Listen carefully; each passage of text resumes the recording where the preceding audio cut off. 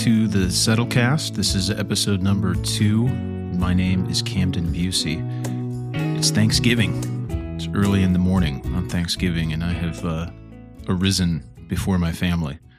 I've taken this opportunity to be reading, catching up, and collecting my thoughts, and I thought I'd record a podcast episode because it's been a little bit more than a week.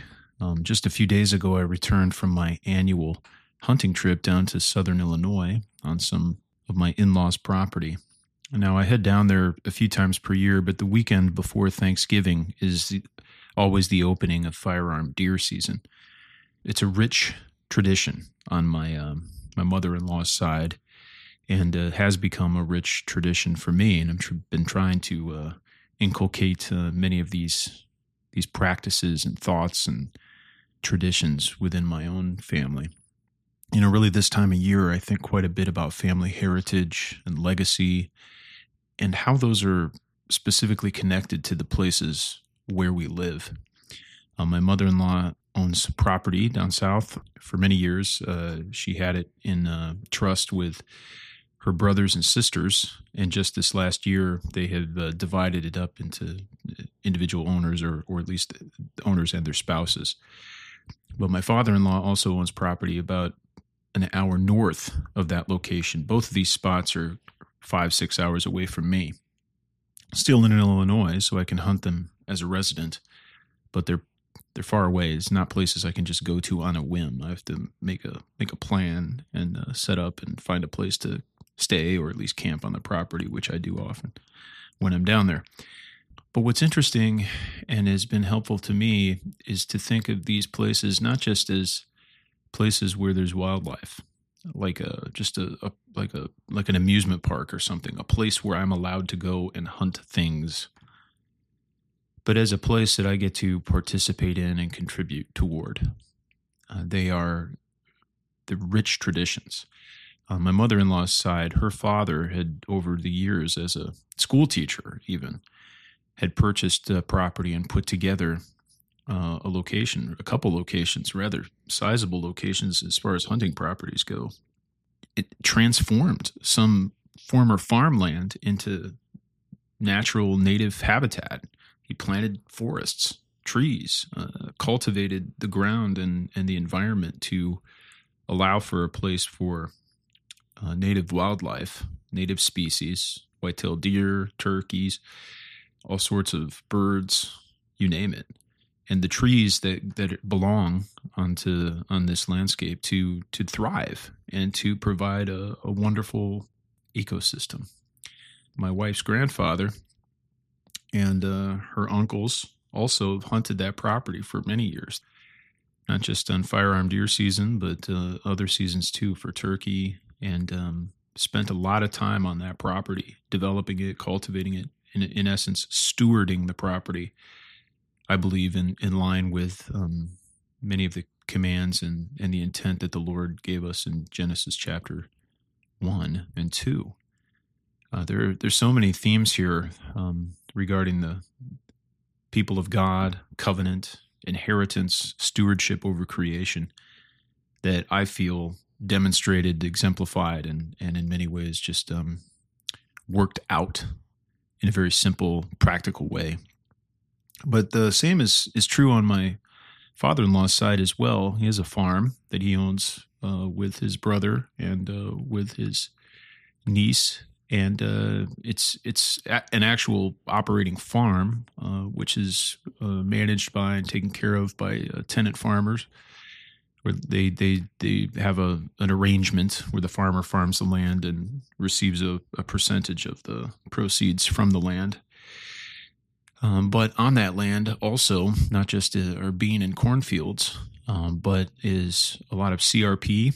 CRP land is, I'm failing to remember specifically the acronym, but it's a federal government program in which farmers receive a payment from the federal government to leave portions of their land wild and not to cultivate it, not to farm it. And it's a wonderful program. It's very important, but it actually leads to better farming nationwide and a thriving of native wildlife and habitat, native species. So it's a way to incentivize farmers to leave the property, leave the land in a way that would have benefit, I believe, for our country, our land, long term. But there are also wonderful side benefits, such as having places to hunt and places where the wildlife can go and live and hide. And on his property, he has quite a few deer and turkey and other things that move in and out of the CRP, out into the fields and into the forests around. But more than that, there also is an old house, a house that was built, I believe, in the Civil War era. And my father-in-law's family has lived in that house and worked that land for generations. I think 3 or 4 generations now. And we're trying to continue the history, trying to build the legacy. And I've been hunting down there a few times now over the last couple of years and trying to make connections with local people that also have a lot of history and recollection of my wife's grandparents and others on that property. And it's been encouraging. But I see myself, in a way, as a steward of this history, of this tradition, a link between my wife's parents, their ancestors, and my children, which have their blood. I'm an in-law, you know. They've received me into the family. I couldn't be happier. I always feel welcome. I'm thankful to have married a wonderful woman and to be part of this tradition. I didn't just marry a woman. I did. You get what I'm saying. But along with that comes a whole family, a history, and a tradition that you're part of and responsible to. And I feel that, and I appreciate that. But I'm seeking also to not only enjoy and cultivate history and memories and tradition for myself, but to do that as a steward of something that I hope to pass on to my children. And so this year, I felt that maybe increasingly, I felt that more maybe than even years in the past. Because these things you recognize don't just exist on their own. You have to work for them. You have to protect them. You have to build them. And it requires a lot of effort in order to pass these traditions down, especially if you want a workable land and a useful land. It's hard work. We see that after the fall into sin with the curse, what it requires. Toil, labor, the sweat of our brow. We see a lot of biblical themes here, the themes of the people of God and covenant, inheritance.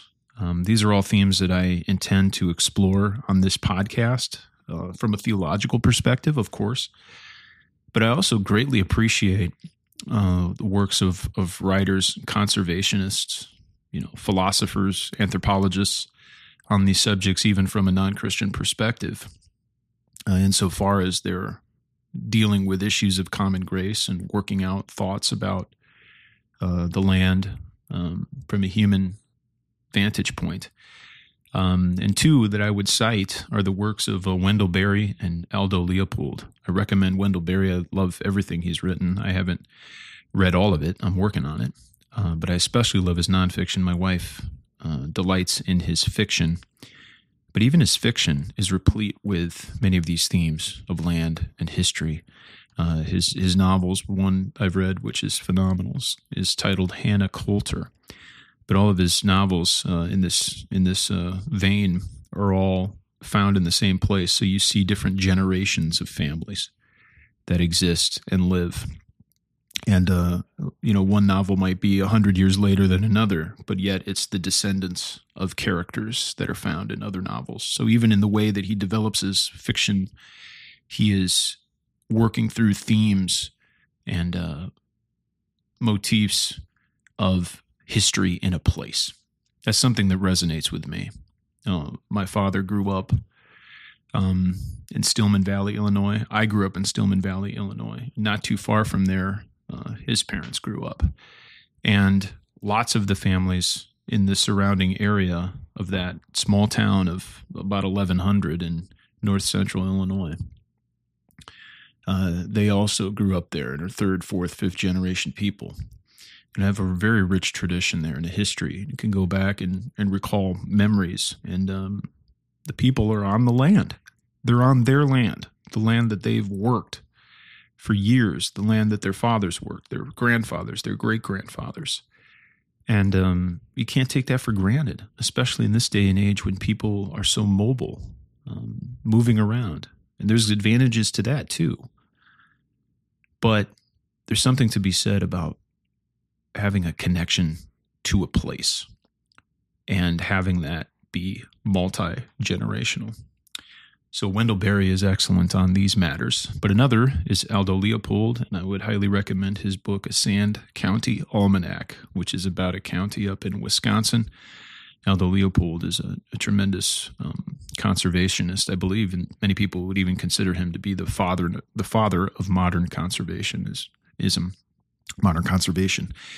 And Aldo Leopold has written some tremendous things. I hope to maybe work through some of his shorter writings on the podcast, but one of my favorites is a little piece he wrote on migrating geese. You might think, well, that sounds kind of innocuous or mundane or boring.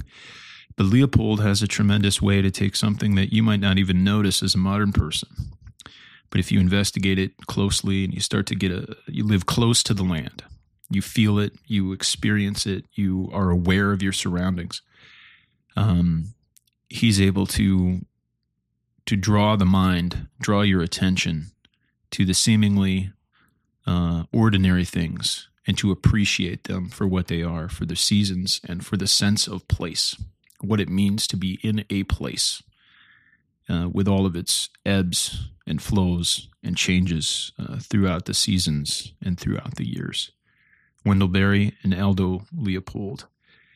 So, as we kind of continue this venture and this journey on this podcast, I hope to develop these themes here along with other themes and other things I'm interested in outside of the conservation and anthropological space. But looking forward to considering more, thinking through these things, and beginning a conversation with all of you listeners. Thanks so much for listening to The Settlecast.